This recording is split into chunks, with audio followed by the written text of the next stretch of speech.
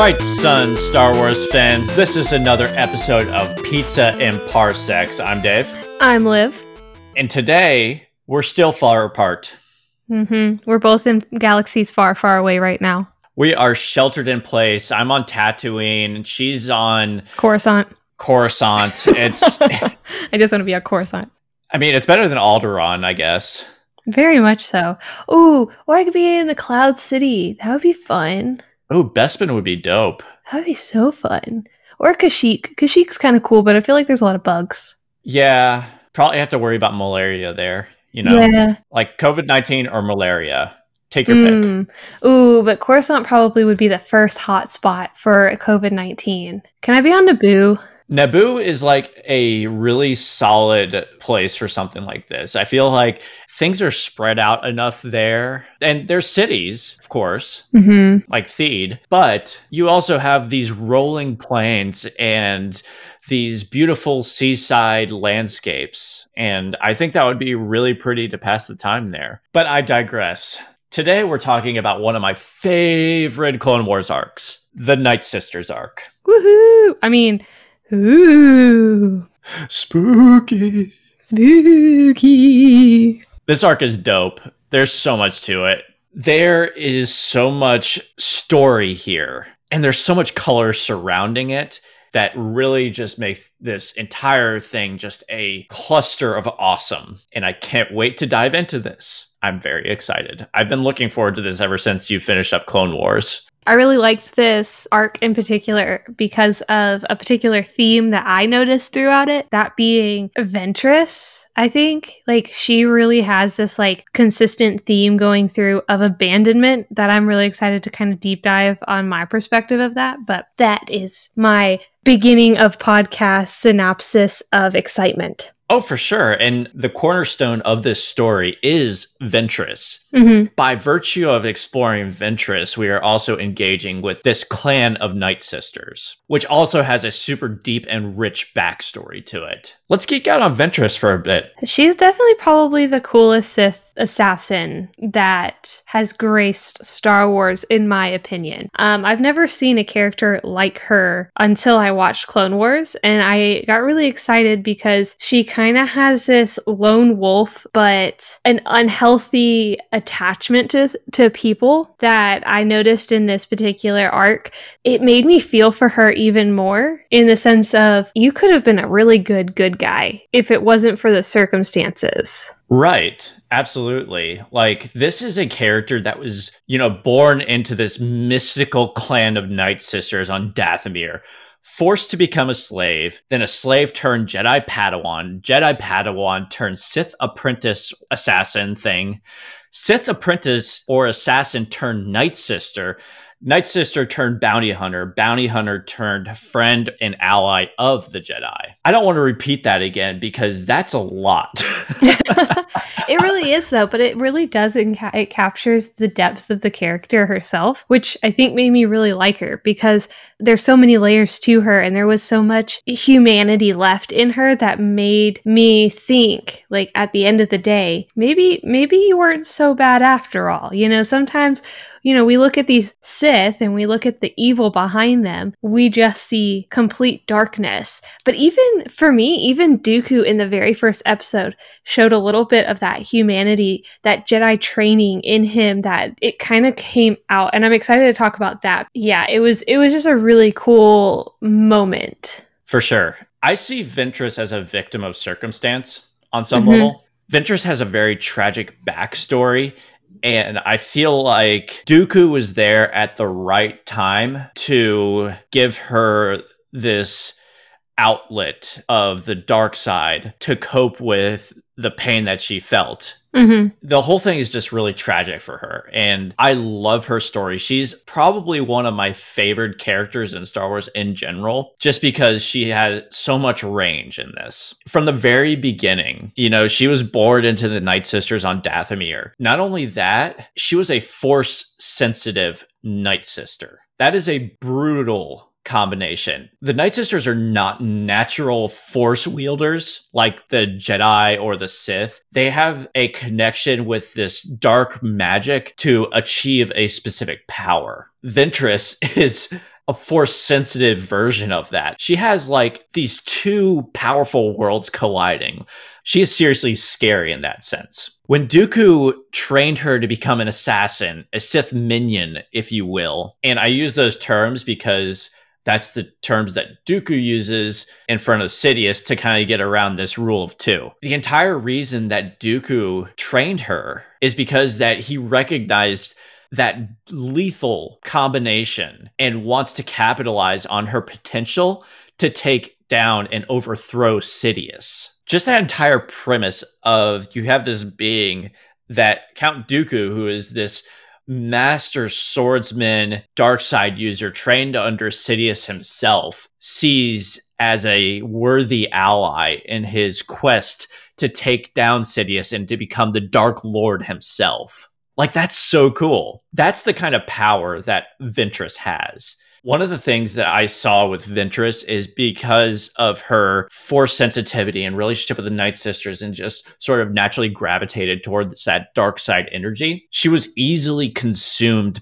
by that. That is the reason that Sidious eventually found out about her, is because he started to sense her power. And we'll talk about that more when we actually get into the episodes, and I just think her entire journey is really cool. She goes through all of this brutal Sith training, becomes a bounty hunter, and then is an unlikely ally of the Jedi. That's pretty dope. It's pretty dope. Yeah, she kind of gives me like mercenary vibes. Obviously, she's been on both sides. She's been the good guy at times, being a Padawan and being within the Jedi Order. She's been a Sith. We see later on that she kind of becomes this lone wolf of, I'm just going to do what benefits me and what at the end of the day gets me further in life, but doesn't kill me. And that kind of gives me that like mercenary type feel. Oh, for sure. And I think that's what made her naturally gravitate towards bounty hunting. With that lengthy bio of this awesome character, are you ready to dive into some of these episodes? Oh, yeah. We are going to be covering the 3-episode Night Sisters arc and the Night Sisters conclusion. We're talking episode 12 through 14 in season 3, Night Sisters, Monsters, and Witches of the Mist, and episode 19 in season 4, Massacre. And the reason I wanted to attach Massacre on the end of this is it's the final screen adaptation that we see of the Night Sisters in this arc. And it kind of closes that out from a screen adaptation standpoint. So I felt it appropriate to throw this in here. All 4 of these episodes were written by Katie Lucas, who is the daughter of George Lucas, who seems to have like this very special attachment to Ventress and her development. She would later go on to write some additional episodes, 8 episodes, in fact, which were later adapted for the novel Dark Disciple. Obviously, those 8 episodes were never aired because we have the book, which the book was dope. At any rate, let's talk about Night Sisters. The swiftest path to destruction is through vengeance. What'd you think of this one?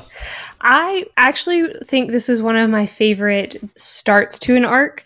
I've said before that a lot of times when I watch these arcs, the first one I don't really gauge anything further except for like an introduction to what the arc's going to look like, because usually that's what I feel they are. But this one was really cool because it kind of jumped us into in the middle of a story, in the middle of a battle, and lots of space battle going on between Anakin and Obi-Wan, and then Ventress is there.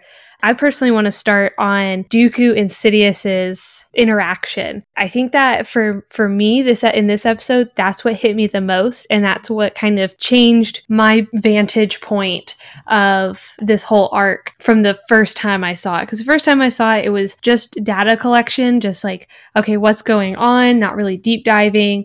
This time around, I was looking for some deep dive stuff. I was actually looking to see kind of this theme, the patterns, etc., etc. And one of the things that I really enjoyed, and I even rewound it to watch it again, was when Lord Sidious looked at Dooku and was like, your assassin is too powerful. She's become too important to you. you have to make sure she dies. Like, she has to be cut off, needs to be eliminated. And like, Sidious is seeing this potential that Dooku is going to try to overthrow him. The small amount of arguing that Dooku did on behalf of Ventress was this like fatherly, I don't want to let her go. Like, you could tell there was love there. You could tell there was, maybe love is a strong word for a Sith, but you could tell there was some form of deep connection and deep care for Ventress that he had to swallow and just be like, all right, you got this. Fine. I'll do it. It's fine. So I really enjoyed that aspect. And I think that played a huge role in how this whole story could have possibly gone differently if Dooku had the courage and swallowed his emotions for a different reason and didn't actually order to kill Ventress. Like, when I watched it, I paused it and I thought about it for a minute and I was like, I wonder, because Ventress is so powerful and Lord Sidious himself was sitting there like, we can't have this. This can't be. For me, there was this small inkling of Sidious being fearful of this powerful assassin, Dooku's apprentice. And I think if Dooku had recognized that and not ordered the hit, the two of them could have easily probably overthrown Sidious at some point. They could have like been, deuces, we're on the run, let's get powerful enough and then take over. And then that would have changed the whole timeline of the Star Wars. It really would have. There's a couple things that you said that I want to speak to real quick. Number one, Dooku's attachment to Ventress. I'm not sure if it was sort of that fatherly love.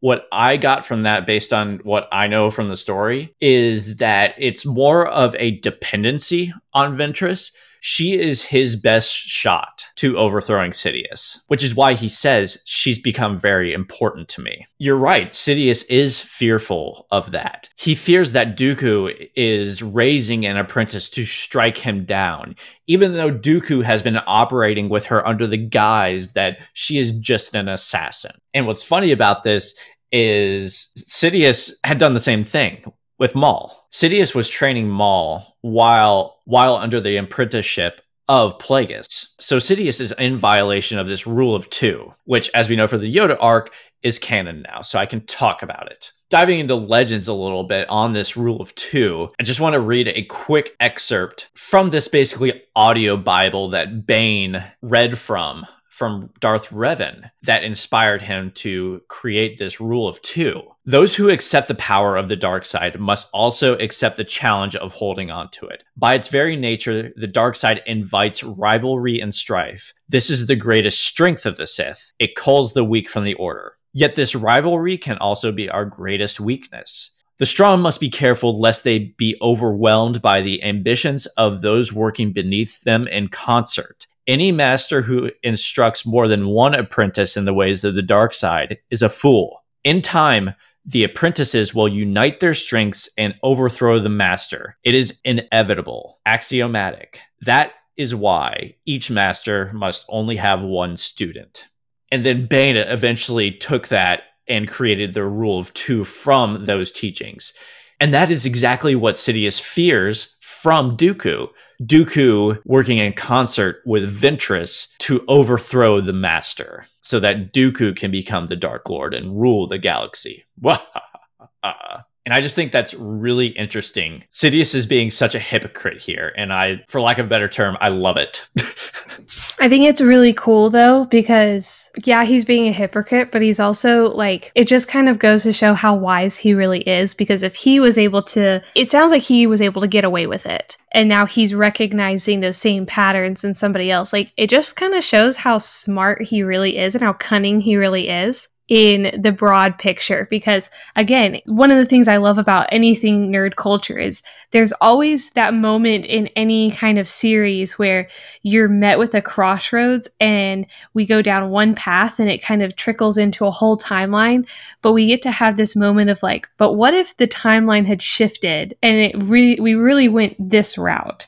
And that's kind of what Night Sisters episode did for me, is it gave me this glimpse of like, ooh, I wonder what would have happened if Dooku didn't turn his back on Ventress. Right. That's a great point, babe. Yeah. What else did you get from this episode? I got a list of moments where we recognize Ventress having attachment problems and kind of having unhealthy dependency on people. And I think it's really cool. We see this woman, this, assassin, this apprentice, this minion working for Dooku, telling Dooku like, hey, I need some backup. Like things kind of went a little awry. And he's like, sorry, I've told all of your reinforcements to come back. You're kind of on your own. You failed me for the last time. Kind of blaming Ventress for her failures. So it was less difficult for him to watch her die.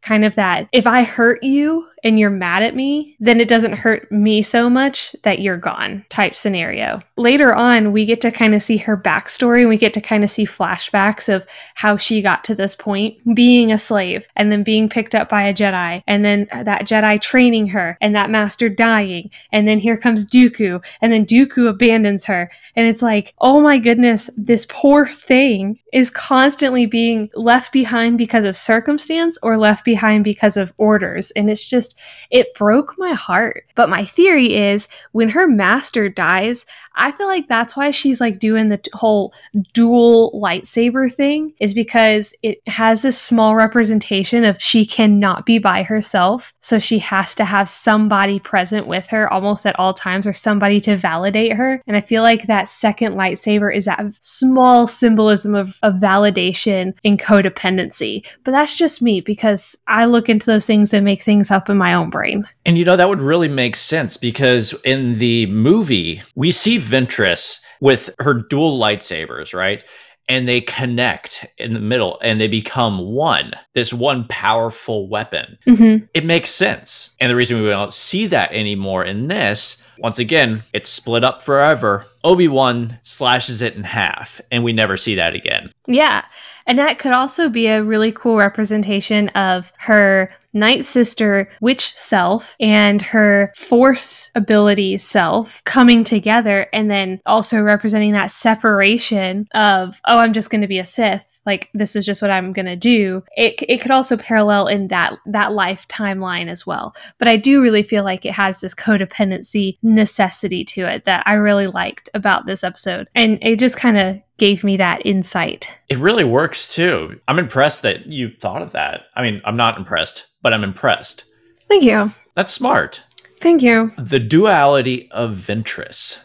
Mm-hmm. It works on so many levels. Because, she's just so complex. There's so much. I loved that point so much. Thank you. That's probably the only big mind-blowing point that I have for this entire podcast episode, but I'm glad that it's sunk in pretty well. It'll elongate out for the rest of the episode. Well done. Thank you. I really loved the vendetta aspect of this episode.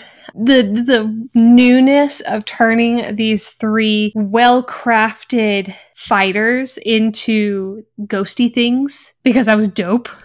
And they get lightsabers. Jedi lightsabers. Yeah, it wasn't even like Sith lightsabers. They were colored Jedi lightsabers.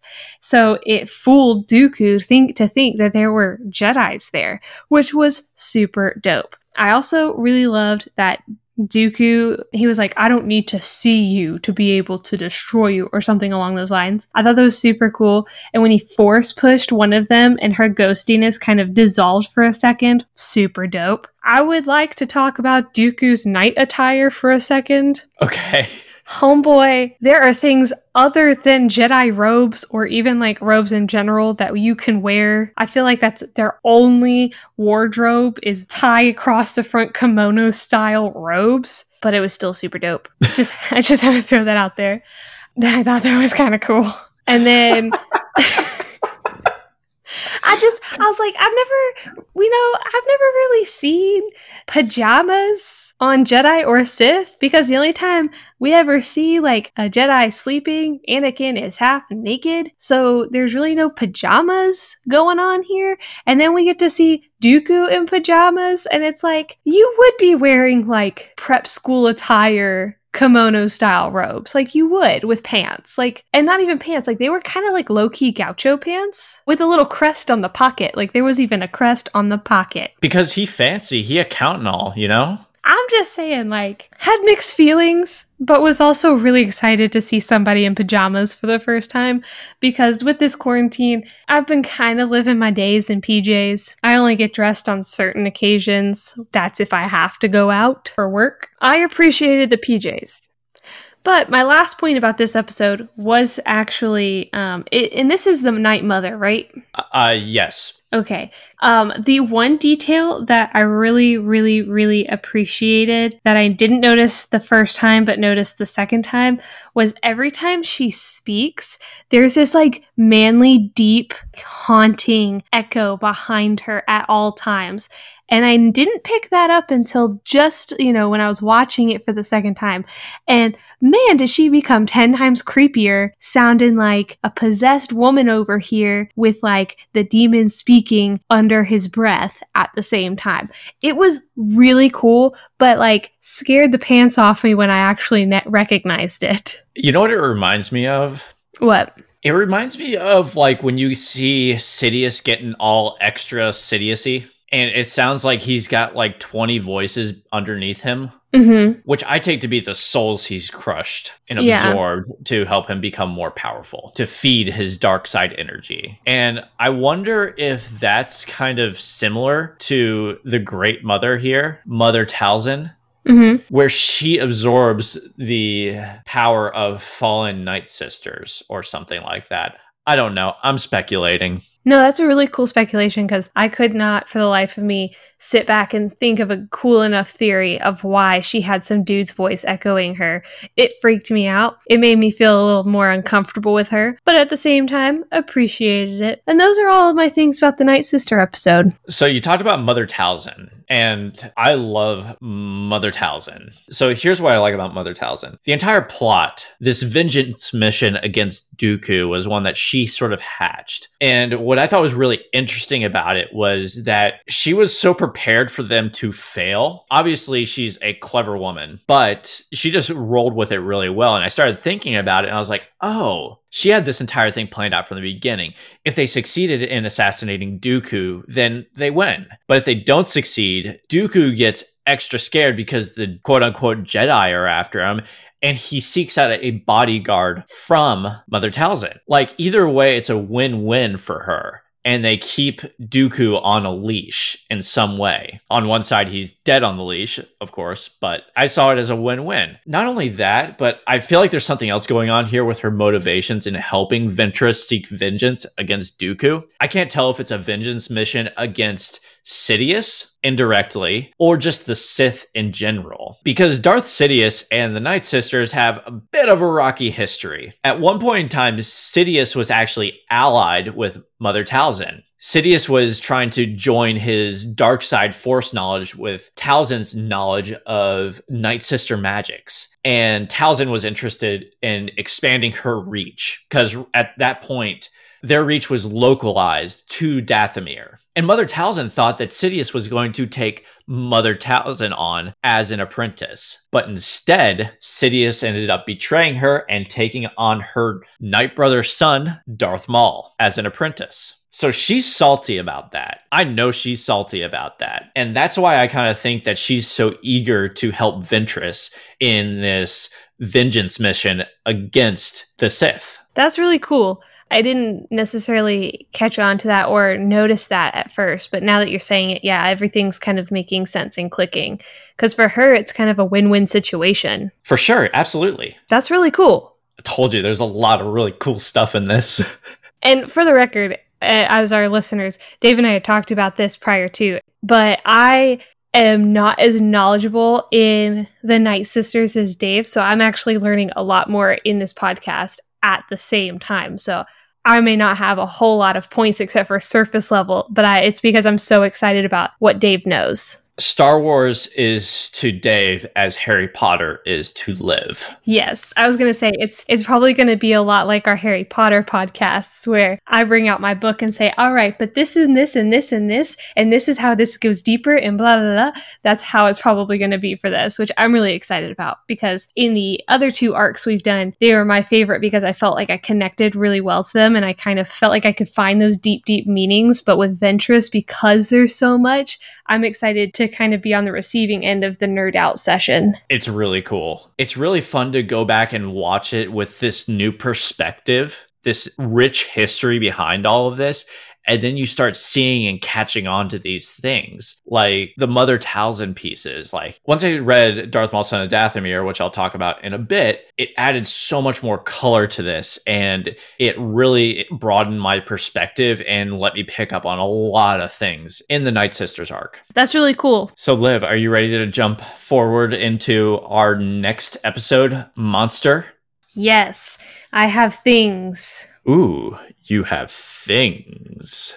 Yes, it's pretty much just a quick, like a surface level synopsis. Sounds good. The fortune cookie of this episode: evil is not born, it is taught. Ooh. Spooky, because it's the Night Sisters.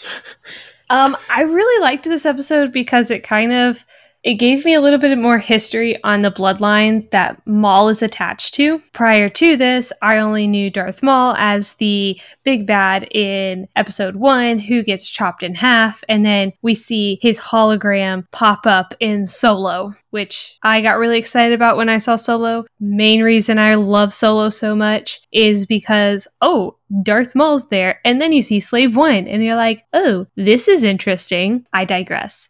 So I really thought that this was kind of a cool episode because we saw more people that look like Darth Maul.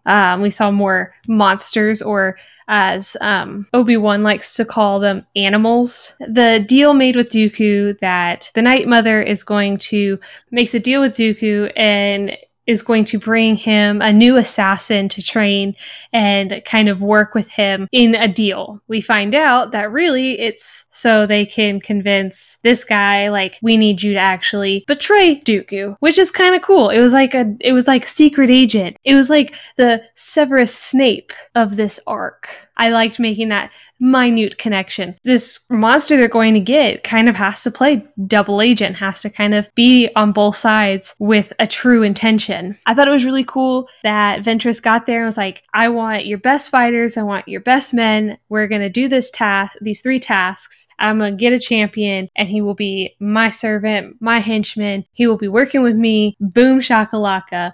And it was like low-key super, super dark. Like the way that she went about this.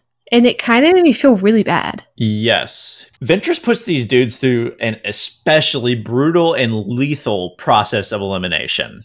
Yes. But it was super cool too, because it was like she was kind of trying to figure out who was bad enough to convince Dooku that he was bad enough. Right.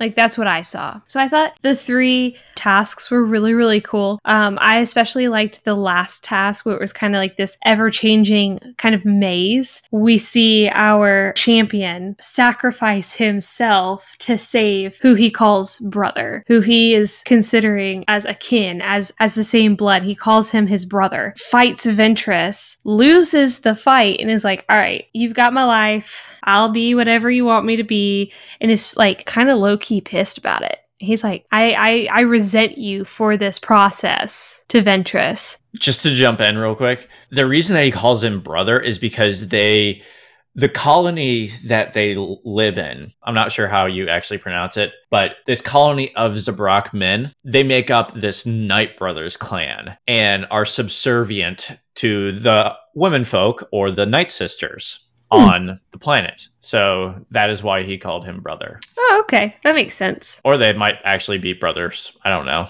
It was really kind of cool because I didn't know that they were like considered like the Night Brothers. That makes more sense to me. But there was definitely a deeper connection between these 2 individuals compared to everybody else. So it was almost as, even if they weren't like actually related, there was this like brotherhood that the 2 of them have formulated as 2 individuals. I really liked that because it kind of humanized this creature that we've only seen as evil at this point. You know, as you said, before this, we had only had one experience with the Zabrak, and that was Darth Maul. And he was pretty menacing. Mm-hmm. Phantom menacing, if you will. Oh my goodness. You did not just Phantom menace me. Oh, I did. Okay. I'm just kidding. That was funny. But now we kind of get to see a softer side of that species. While, yes, they're this sort of tribal and brutal culture, there's a lot of heart to it, too. I think that speaks more to just the Clone Wars series in general. It introduces us to this entirely new perspective of what we've seen in the movies and says, yes, you may have seen this here, but here's the other side of the coin. All that to say, I agree. I liked it. It was dope. It was dope. It was really nice because there are so many gray areas in good versus evil. And we get to kind of see that gray area of what we presume to be evil having a softer side. And it was really kind of cool. But he gives up. He says, I'm yours, whatever. They return back to the Great Mother. They do a spell to DC Bane him out. Oh, they do, though. They do. They basically, I mean, it's the green smoky stuff, just like the green juice that Poison Ivy puts into Bane. He buffs up and he kind of loses his conscience, and he also kind of loses his his sense of self. Free will. That's another one. There's this, he becomes the monster we know this species to be. Yeah. It reminded me of a darker version of what Captain America went through. Yeah. I was going to say Shazam, but yeah, Captain America makes more sense. But anyway, go on. Yeah, so then we have the Great Mother hands over Savage, which when I typed out his name, I literally spelled savage. Oh, he's savage, though. So it applies. I'm now going to solely refer to Savage as the Savage because he killed his own brother. He's a savage. They forced him to. Yeah, but he still did it. I'm just saying, he still did it. He probably doesn't recognize that he did it either. Let's be real. He probably just did it because he sees red. He just is full on crazy person. Dooku sends him to a temple. He fights everybody, destroys everybody, kills the Jedi and the Padawan. And then Dooku's all right, you have proven yourself worthy. You are now my apprentice. You are apprentice Savage or Savage. Both apply. And that is my surface level rundown. I don't think that was entirely surface level, though. I mean, we got into some details there, too. I don't have anything else to add on that episode. I feel like we covered everything in our discussion on this. So I'm ready to move on to Witches of the Mist if you are. I am. Let's do it. On to Witches of the Mist. The path to evil may bring great power, but not loyalty. Brum, brum, brum. Spooky. Witches of the Mist. Savage. Phantom Menace. My favorite one. So, what were your thoughts on this? This one in particular was I had the feeling of this episode as I do usually the first episode of arcs. Really? Yeah. I really liked the end battle. I thought that was super dope. Needed something like that after all of this buildup because there was so much to this full on, nearly half the episode fight that took place. And I'm not saying this in a negative way because I love beginning of arcs, but it definitely left me with the sense of, okay, there's still more to this story, which obviously there is because we have the 19th episode in season 4 that kind of concludes this whole arc itself. But yeah, it kind of gave me the beginning arc vibes, which isn't bad. I didn't see a whole lot of depth to it. But that might just be me looking in different places and when I should have been looking in the nooks and crannies. And that's totally fine. If you didn't get a lot from this episode, completely fine. I still want to hear what you have to say on this episode, though. Oh, I can do that. The Jedi don't know who the new threat is, but they definitely know that there's some kind of reckless, impulsive animal involved. And that was Kenobi's quote. It wasn't done by Ventress. It wasn't done by a Sith. This was done by some kind of reckless, impulsive animal. So it was kind of giving me this Kenobi knows what's up. He knows who this is. He knows what's going on. He's just ready to step into the ring because he's fought this thing before. He's fought a similar thing like this before. We get to see some really cool training with Dooku and Savage. being that they start practicing with his lightsabers. They do some force lifting, and Dooku intentionally is trying to make him angry. And I really loved a detail about this particular scene, because you see Savage trying to get this task over with for a moment. He has been force lightninged for moments and moments, and you're like, when is this going to end? Dooku's trying to make him so angry. He finally lifts them up and he puts them down, and he looks at Dooku and he says, how do you defeat someone with such power? And I really loved it, because it was almost like Dooku knew what was going on but was also slightly oblivious, and just answered with, a wise master does not reveal all his secrets at once. And it was like this moment of Savage, like, I want to be done with this. I want to fulfill my real master's task. So let me go ahead and get it over with, ask the question, and then I can relay it back to Ventress. So that was a little detail that I was like, all right, that's cool. Can I jump in? Yeah, sure. I also really liked this Sith training sequence a lot, because this is one of the first times we actually get to see the Sith be trained. And much like Ventress's screening process, it's pretty brutal. I mean, the goal of this Sith training is for Savage to hate Dooku. That's how that relationship is generally supposed to go in pretty much all history. Like, you are not supposed to be friends. You are supposed to have this sort of antagonistic relationship where the weak, the apprentice, serves the master, who is the strong. In seeing that power and getting a taste of that from time to time, the apprentice craves that power. It's symbiotic, but it's in a starving sort of way, teasing, starving sort of way, where you tease the apprentice with just enough to say, you can learn this too, but for now, I'm just going to electrocute you to build up your hate, because your hate is what gives you power. Your anger is what gives you power. And when Savage says, how does one defend against such power? I think Dooku really liked that, because it kind of showed, okay, he's bought into this now. Like, he wants to learn. He has an eagerness to learn from me and to become more powerful. So maybe he can help me overthrow Sidious. That's just my 2 cents with that training sequence there. Cool. Yeah, I didn't think about it in that sense. That's a really cool way of thinking about it. And I guess I kind of forgot that this was the first time we see Sith training Sith. So yeah, I'm rethinking that whole scene, and it's really kind of cool for sure. It's dope. Yeah. What else do you have for me, babe? I have the infamous Anakin and Obi-Wan following breadcrumbs all over creation to get the answer that they are searching for, per usual. I mean, it's kind of a typical thing that we see Obi-Wan and Anakin going through is, we're going to go here, be told go here, we're going to go there, be told go here, and then we're finally going to get there. And then we have like the epic battle between Ventress, Dooku, and Savage. I thought this was super cool, because it was almost like Savage didn't really know who to actually trust in this moment. Like, there was this turning point for him where he's fighting Dooku, and then he's like, actually, you both kind of suck, so be gone. Turns around, and then there's Jedi, and he's like, well, darn, here we go. Now I gotta fight these guys.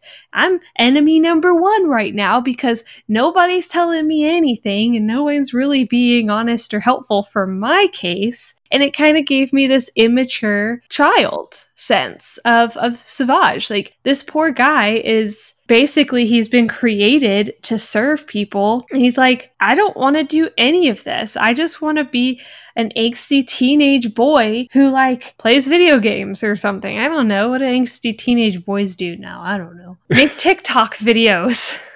I just want to be on the TikTok. And so he has a moment where he force chokes both of them. And he's like, I'm done. I am nobody to you. Peace out. Fight up the Jedi for a second. Force push them. Bye. But we also get a really cool vendetta fulfilling moment where we think Ventress and Dooku are going to finally have a last say. Someone's going to die. Someone's going to lose a hand. Typical Star Wars. We see that Ventress escapes. Deuces out. Savage escapes, Deuces out. Jedis escape, Deuces out. The Great Mother is like, all right, Savage, I got something for you. I know you feel like everybody's betrayed you. I know you feel alone in this world, but you've got a guy who can train you. Go see my homeboy, Darth Maul. He gonna take care of you. But yeah, I thought this was a really cool episode. It, not in a negative way, but it did give me that cliffhanger first episode of an arc vibe where we see kind of this beginning, middle, end cliffhanger feel. But I didn't hate it. Like, I liked it. I liked the fight. I liked seeing Sith versus Sith versus Sith versus Jedi. Lots of lightsabers, lots of battling. I give it a 95 because no one lost an arm. We'll try harder next time. Okay, cool. So I have a couple points here. Number one, I'm surprised you didn't bring this point up, but in this episode, when Obi-Wan and Anakin are doing their investigation following breadcrumbs and they travel to the colony on Dathomir, I would like to point out that they park right outside the village instead of like 17 miles away. Loki did not notice that.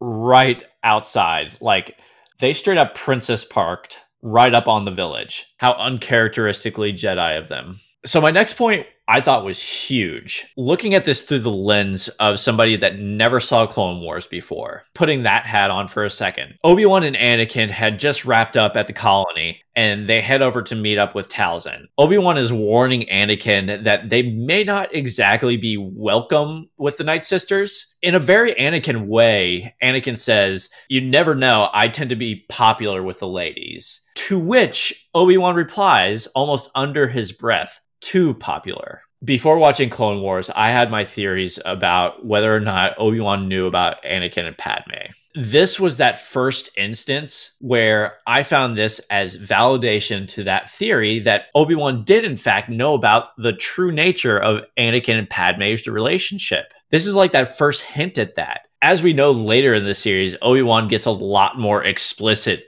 with his knowledge of their relationship, almost poking fun at Anakin for it. He's always somewhat playful and sarcastic about it. I've always found it interesting that he never really acts on it. He never reports it to the council. He never does anything about it.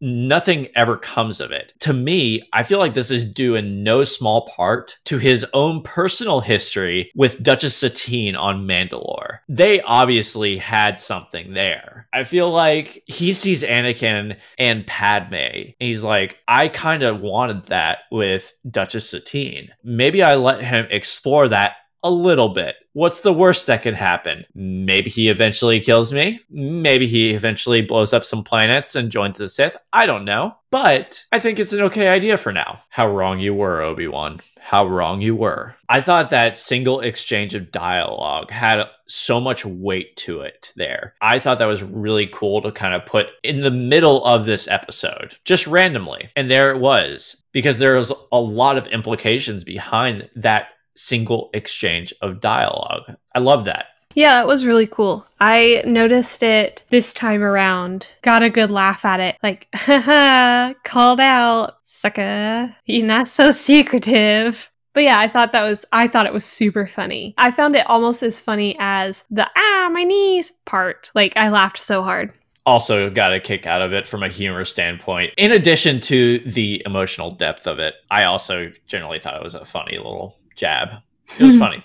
Yeah. I want to talk about real quick when Savage goes savage. I thought it was really cool to actually see a screen adaptation of Force Rage, just to see this uncontrollable monster unleash and to truly see the power behind that. Eventually, like, he snaps out of that, obviously beaten and broken.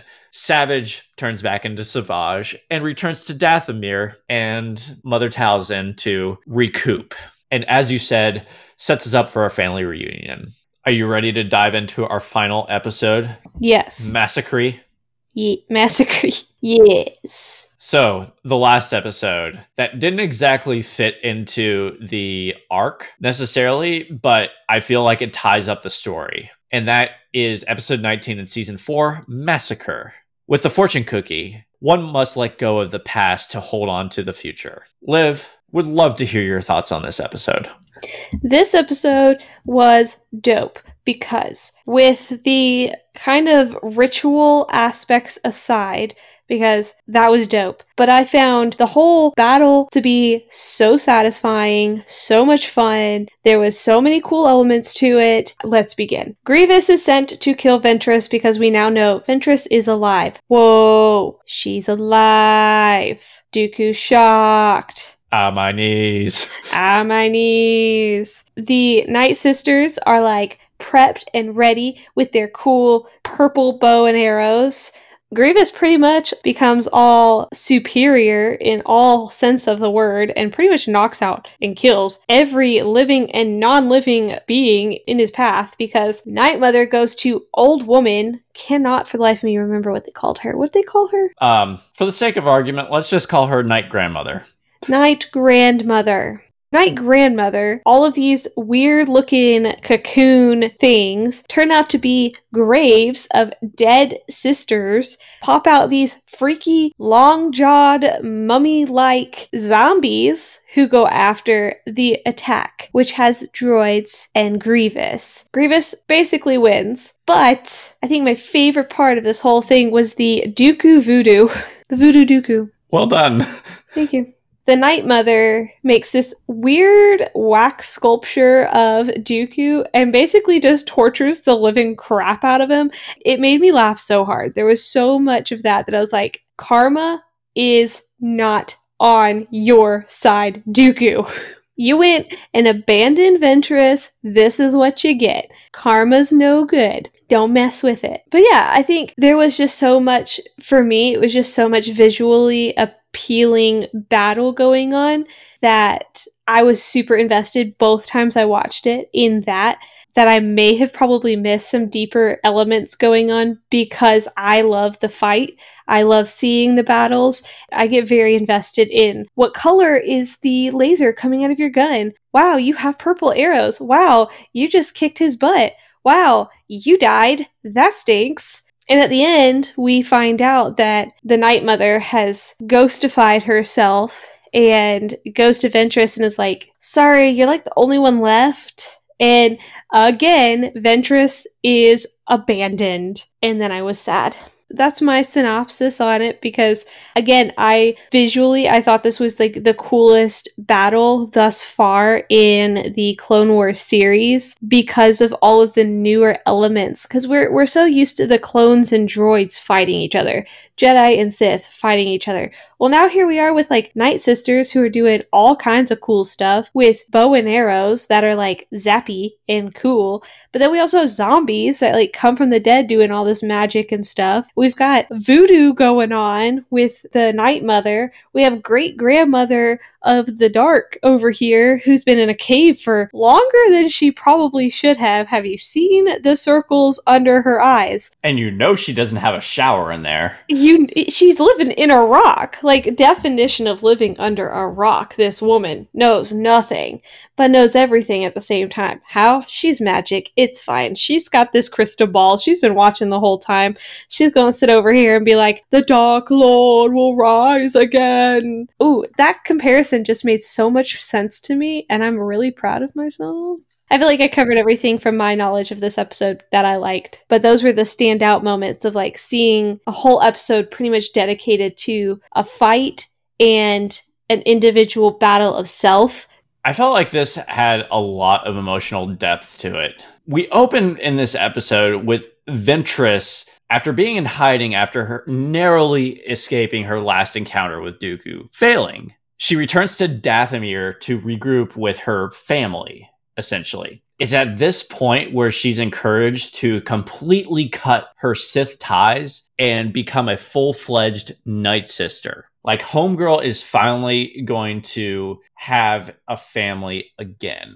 Ventress goes through this entire, like, dark baptism to become a Night Sister. And then those celebrations are cut short because of a revenge attack that Dooku has ordered and Grievous is executing.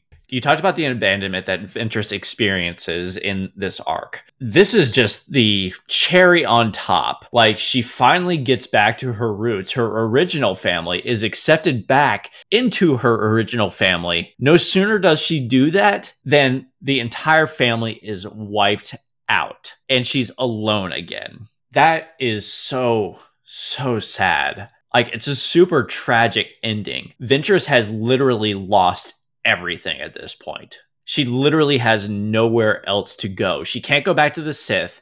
She can't go back to the Jedi. She can't go back to the Night Sisters because they don't exist. And Mother Talzin's off in the spirit realm being green in a mist somewhere. She is literally all alone. That was such a dark ending to all this. I felt so bad for Ventress here. And I mentioned Mother Talzin being off in the spirit realm in her green mist. Grievous and Dooku believe her to be dead at this point. So that's all I'll say there. I feel like if we really want to land the plane on Ventress and Mother Talzin, there are two pieces of canonical literature that I want to touch on to add some additional color. Both of these were originally intended to be Clone Wars episodes.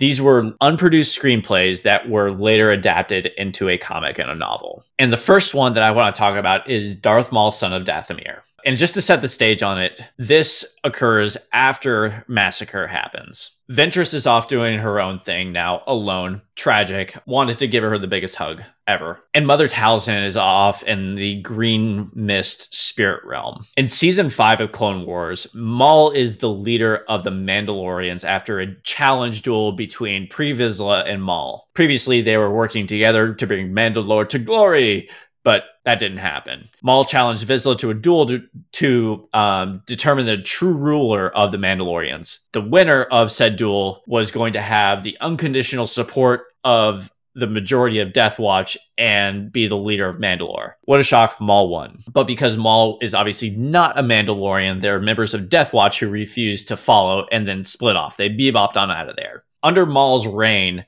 they started to build an army with all these criminal syndicates, the Hutts, the Pikes, the Black Sun, and this group became known as the Shadow Collective. Now, in that, much like Sidious sensing Ventress as a potential threat, Sidious began to sense Maul as a rival and a threat to his grand plan. So Sidious bebops on down to Mandalore, kills Maul's brother, Savage, and takes Maul prisoner. So that's where we're at right now. That is where this story begins. So as we talked about in Massacre, Grievous and Dooku are under the impression that Mother Talzin is dead. Sidious is skeptical about that. He still sees her as a threat to the grand plan. I mean threat in the biggest way, because this is, after all, someone that he once allied with to learn from her power. Like Sidious, the Sith Lord, once allied with this woman, with this witch. But she's still off hanging out in the spirit realm right now. Sidious has this plan to use Maul to drive her out. That's why Sidious didn't kill Maul in that episode of Clone Wars and took him prisoner instead. So the Mandalorians, which, love that, the Mandalorians are now searching for Maul, and he's off in Dooku's prison. The Mandalorians manage to free him from that prison, and the Separatist army gives chase and ends up battling the Shadow Collective. A lot of lives lost, and Maul's Mandalorian army is dwindling, but manages to retreat and regroup. It was at this point that Maul calls up on his mother for guidance. So Mother Talzin tells him to hook up with Black Sun and says that I'm going to get the Night Brothers to come give you reinforcements. So Sidious, Dooku, and Grievous are monitoring things, and they see a transport ship leaving from Dathomir, and they think that Mother Talzin's on that ship. So they believe that that transport ship is Mother Talzin, and they're all heading back to like some Black Sun stronghold. Now, Maul has a surprise plan for them. In that surprise, long story short, he ends up taking Dooku and Grievous captive in this. And in this plan, orchestrated by Mother Talzin, her hope is that Sidious will follow so she can finally exact her revenge. And Maul calls up Sidious and is like, hey, I got your bros here. They're captive. What you gonna do about it? And Sidious, in a very serious way, is like, they mean nothing to me. He's flippant about it. He doesn't care. Maul uses that to try to convince Dooku to kind of switch sides, to join him and then destroy Sidious. Talzin, in her green misty form, appears to reveal how Sidious betrayed her and how Sidious will also betray him.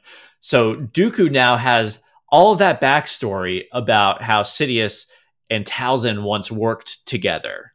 So after revealing that, Dooku is like, yeah, you're right.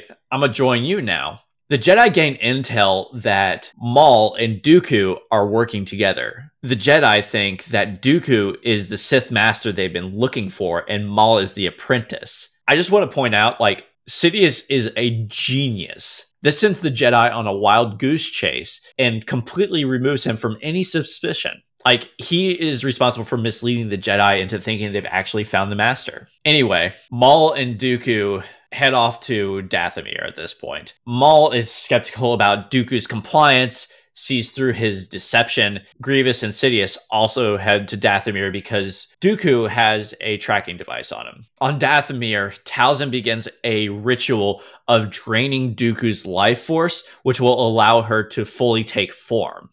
But before that, I think it's important to cover why she has been hiding off in the spirit realm. It's really not that she was actually hiding. Like, she's off in the spirit realm and she reappears to sort of bring Maul back to his original state. And that sacrifice took a lot out of her. So after that, she was no longer able to take form. She was only able to be all green and misty. So during this ritual, Sidious and Grievous show up and they battle. Now, Talzin ends up taking full form. Sidious and Dooku begin to force lightning attack her at the same time. So two powerful Sith force lightning attack Mother Talzin at the same time. Talzin takes it and holds them off. That is incredible. That's the kind of power that Mother Talzin has, that she can hold off two lightning attacks at the same time. That's what we're dealing with here. And in doing that, it allows Maul to escape. This is the second time that Mother Talzin has sacrificed herself for Maul. Maul's able to escape, and in holding off all of this force lightning, she is weakened enough to where Grievous comes up in there and is able to kill Talzin. And that's kind of where that story ends with Mother Talzin. And I just think that's so cool. There's just so much backstory to this magical clan on Dathomir. And I feel like this really ties a bow on the Night Sisters in general, even. Definitely, I mean, for sure Mother Talzin, but the Night Sisters in general. That is super cool. Do you like that? Yeah, I didn't know half of that. I knew about the Mandalorian stuff. I knew because that there's an episode on that. There's a Maul arc that kind of goes into that, but I didn't know the further story that is Night Mother and her demise. It's pretty intense. Yeah. Like, these are two stories where Sidious, not explicitly, but implicitly expresses a fear. Yeah. And it's always really cool to see somebody as powerful as Sidious in that position of fear and the lengths that he will go to avoid what he is afraid of. Mm-hmm. And what he considers to be a threat to his grand plan. It's pretty intriguing. Definitely super cool. The other piece of literature that I want to bring up is Dark Disciple, which is a fantastic book. It's one of the only books in recent history that has actually made me cry. It's that good. Dark Disciple is based on 8 unfinished Clone Wars Season 7 episodes written by Katie Lucas. This really shows what the next phase of Ventress's journey looks like. And I'm not going to go into a whole lot of details with this because I want you to read it. But long story short, the premise is the Jedi Order takes a drastic measure and orders the assassination of Count Dooku. And they call upon a Jedi named Quinlan Vos to work with Ventress in order to accomplish that. And it's all about their journey together. Not only is it a fantastic character study of Ventress, but it also really articulates the mindset of the Jedi Order before the events of Revenge of the Sith and sort of how much they changed. You know, Liv, you talked about the thing that happens at the end of season 5 of Clone Wars with Ahsoka. Right. And how you do not like that at all. No. Because it's so uncharacteristic of the Jedi Order. It kind of goes against their traditions, their morals, their values. This is a further exploration into that as well. And also gives us some insight into Obi-Wan's thoughts on how it's changed. And it's really cool to see that view from that lens. So that's all I will say there. I will say, if you are interested in a deep dive on Dark Disciple, I would highly recommend the Galactic Podcast. These ladies do a fantastic review of this book, and I would be remiss in not mentioning that. And they're really awesome. They are really awesome. They're an awesome bunch of gals. And if you're interested in a specific character study of Ventress, Echo Station Podcast has a really good character study of that as well. They have a very entertaining character study of Ventress, and I thoroughly enjoyed it myself, and I would highly recommend it to y'all. Go check them out. They are awesome. Any final thoughts, Liv, before we wrap up? Ventress, cool. Dooku, evil. Maul has the opposite of codependency. Ventress is codependent. Love her. Huge fan. Missed Ahsoka in this arc, but that's okay. We get to see them team up later.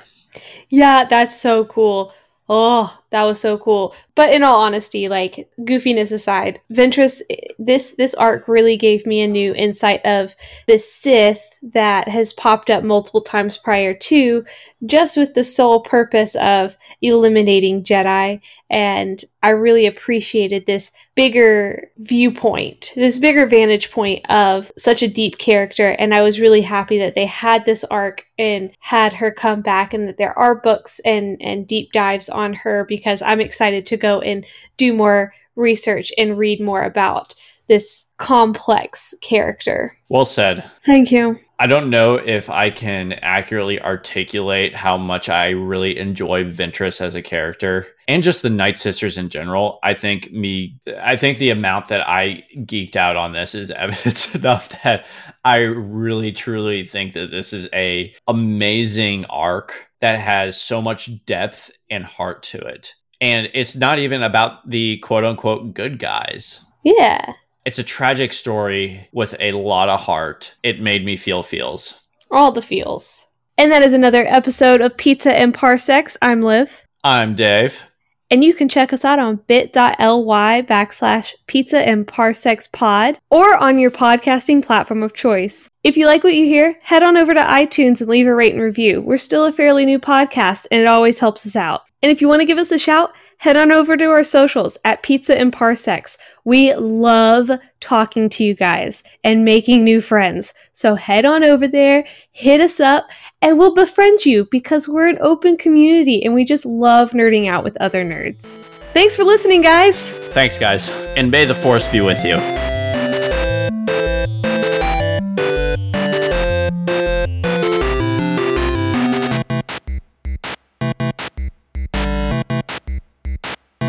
I wonder if Jedi have, like, casual Fridays ever. Obi-Wan, you can wear your jeans on Friday. It's been a long week. Jeans. I would love to see Jedi Casual Friday. I feel like that would be Kyle Katarn from the Jedi Academy, Jedi Order. I feel like that would probably be more Casual Friday, what he wears. And you got Baby Chewie, who just wears nothing at all, so... Exactly. Interesting. For the sake of argument, let's just call her Night Grandmother. Night Grandmother. The almost blue Night Mother. She can't turn blue. She'd probably turn green. Probably turn green. The Green Mother. Sounds like grandmother, but it's green. The Green Mother. The smoky green mother. The one who smokes a little too much. Have you seen my Virginia Slims? Again, Ventress is abandoned. And then I was sad. And Anna cries. I knew you were going to say that. At least she still has her Night Sisters. The Night Sisters are dead. The Night Sisters are dead. And Ventress cries. And Ventress cries. And poor thing gets shot in the arm. Didn't lose her arm, but gets shot in the arm. So she's like, oh my. You want bloodshed so bad. With titles that these ones have, I was hoping there'd be a little bit more bloodshed, but it's fine. I'm just holding on to the fact that Dooku loses his head in Revenge of the Sith. That is all. That was good. Thanks. I did it. Under 10 minutes. Ha ha ha ha. You still have to close it out. Oh. Thanks for listening, guys. Bye. You sound like a cartoon. I am a cartoon. What are you talking about? I am a cartoon.